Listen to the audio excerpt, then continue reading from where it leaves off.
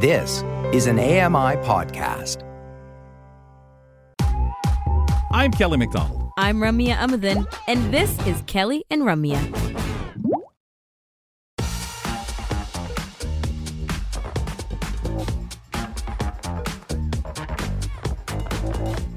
Check us out right from your TV. Well, can you see us? No. Audio. It's an audio show. Come on, folks. What do you think? Whatever's in the future. Anyway, ladies and gentlemen, do that. Check us out from your TV. Bell, Channel 49. And Cogeco, Ontario. Look for us on Channel 596. Visit ami.ca/audio for a list of channel locations in your area. Ramya Muthan, Kelly McDonald. We are the hosts of Kelly & Company. And Kels, on the third Tuesday of the month, we've been offered some very nice, insightful conversations with our friend Young Wang, who's here again with some more thoughtful discussion. So, Young, today I want to get right into it because there's a lot of interesting things we want to get to. We're discussing the connections and kind of the weaving in and out between the passing of Queen Elizabeth II, which is very recent, Albert Camus, and two of your Nicaraguan friends. So as we go down this, outline of our conversation today, we'll get to how these three different aspects interlock with each other. So let's start with your feelings about the Queen and her passing, shall we? Oh, sure. First of all, good afternoon to you. Good afternoon. Kelly.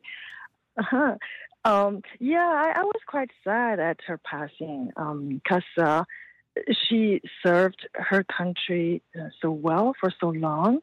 And it's really amazing that it seemed she never made mistake during those major turning points of history in her times, like World War II or Cold War, the fading of the British Empire. So she was a symbol of unity, stability, and nobility. So I think those qualities are, what we really need in the leaders of today's world. However, after I read some articles by people who did not share the same sadness, because either they themselves or their ancestors had suffered a lot from British colonialism, I realized like different people just hold different opinions on public figure, and they all have their points based on their own living experiences. So I do agree that the Queen would have been greater if she had apologized on behalf of the monarchy for all the oppressions and exploitations that British Empire had inflicted upon people of other lands. You have to wonder, is some of that forthcoming? I think about her 70 years and how things were 100% different when she, first started on the throne. And really, when you think about how things have changed to the point where there was less heard from the royal family in getting involved and commenting on the world affairs, that more neutralism that they seem to in the last 20 years especially have. You wonder where that's going to go, and said apologies that you see a lot of countries having the decency at least to say sorry for atrocities that have been committed. I'm anxious to see if we start seeing that follow from things like you say, the colonialism areas that the royal family needs to say, "Hey, hold it, you know what?" But what are your understandings of why we respect the Queen? Well, I mean, many people respect the Queen out of love. So she is really like compassionate, like a very nice person, noble. Well, love is a natural thing. You cannot force it, right? So people love it out of love. Right. And some other people, so they if they do not, they do not. Like this Albert Camus said, like people should not respect anybody out of fear, like the fear of the consequences of not respecting. So I really like, a lot of Camus thoughts, quote, man cannot be explained by history alone, unquote. So beyond history and politics, we have other important things to hold on to, like freedom, like beauty, our life. And we all need to live our lives to the fullest.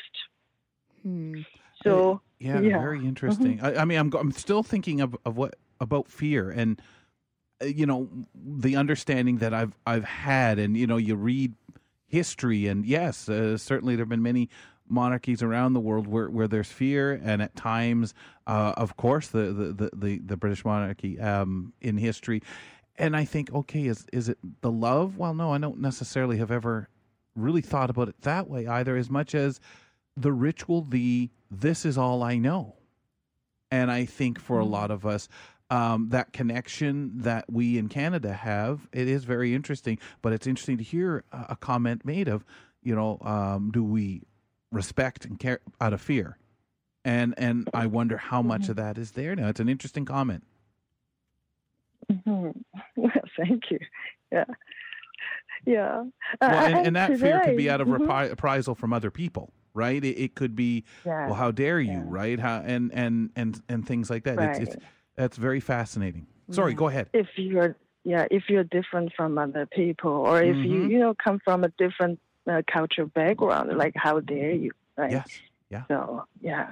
Mm-hmm.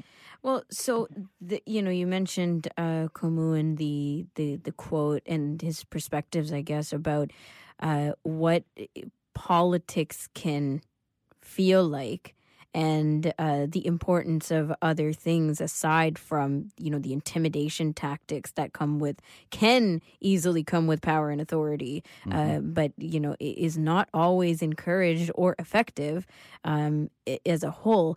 But now we go back to, as you said, staying present and staying in real life, and how this relates back to some of your friends. Yes. Yeah, I'd really like to share the story of these friends, Tupac and Carolina. So they came from Nicaragua, Central America country, and they are Trailblazers Tandem Cycling Club volunteers, so captains. It's a cycling club for blind people. So we sit in the back, sighted people sit in the front, so then we can ride outside. So in the group ride 10 days ago, I got to know about their stories, more of their stories. It was interesting. And by the way, so this Tupac, he has a very unique hairstyle. Like half of his head was trimmed very nicely short. The other half, like he has this long curly hair that he bundled up that day. I asked him, how he and Carolina met, and I got this story. So, Ramya, could you please bring up that story for us?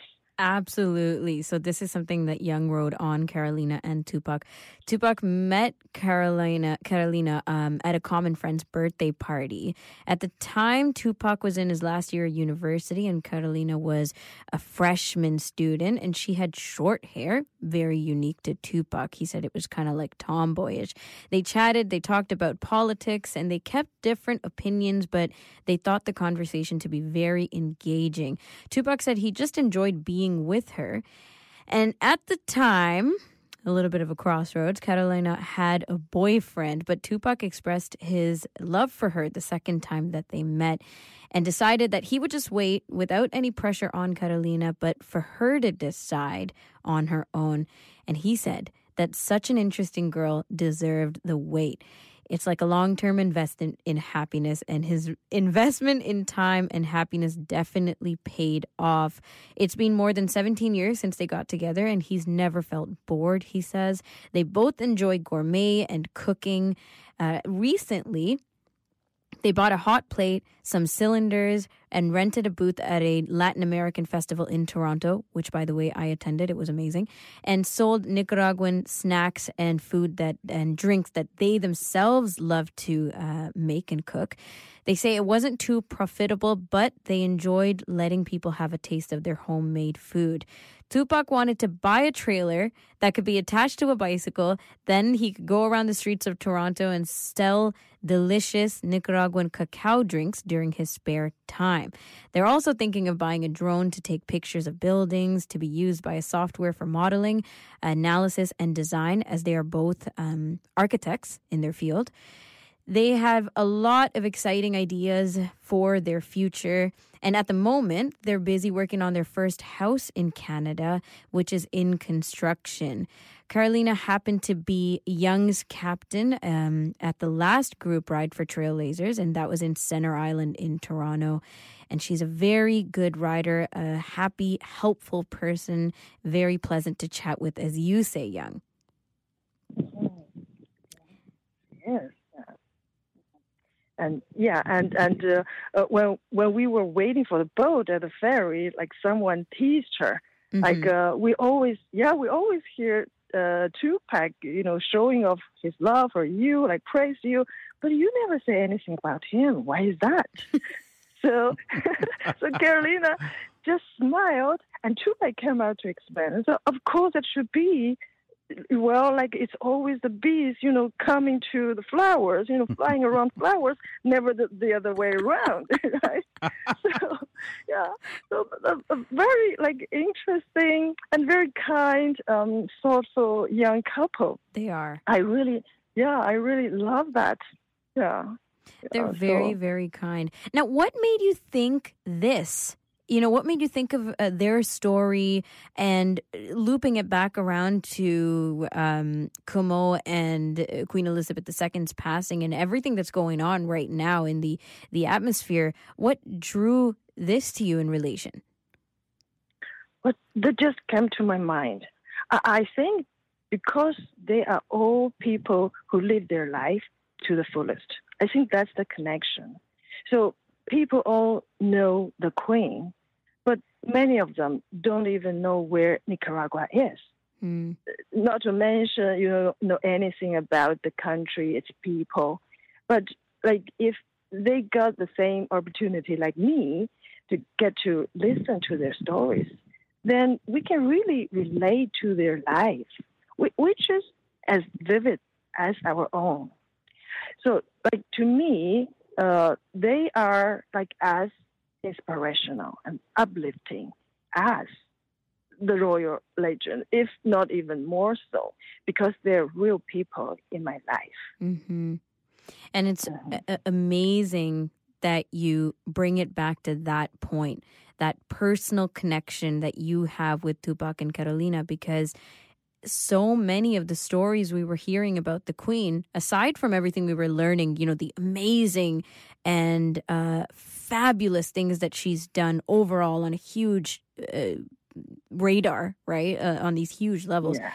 Aside from that, everything we were hearing, Kelly and I were talking about it endlessly on the show, were personal stories, personal meetings with the Queen, how they felt that when she was talking to them, she was talking only to them. And I suspect the Queen would have absolutely loved to hear their story, and certainly would have loved the bees to the flowers. Yeah, that's amazing. Analogy. I think so. She is a flower. Yeah. Amazing. Mm-hmm. Young, this has been a wonderful conversation. Thank you so much. Well, thank you for having me. Okay. Have a good afternoon. You too. And we'll talk to you next month. Young Wang joining us on the third Tuesday of the month to really get that insight in on the stories and maybe the headlines that we've been paying attention to, but the different angles is what we appreciate. And some of those great conversations she has. Coming up next, folks, on this month's Voices segment, Mark Aflalo, a man who has many hats when working with us over here at AMI and abroad. We will get an idea of how come he has such a love of audio. We'll talk to him in just 2 minutes on Kelly and Company.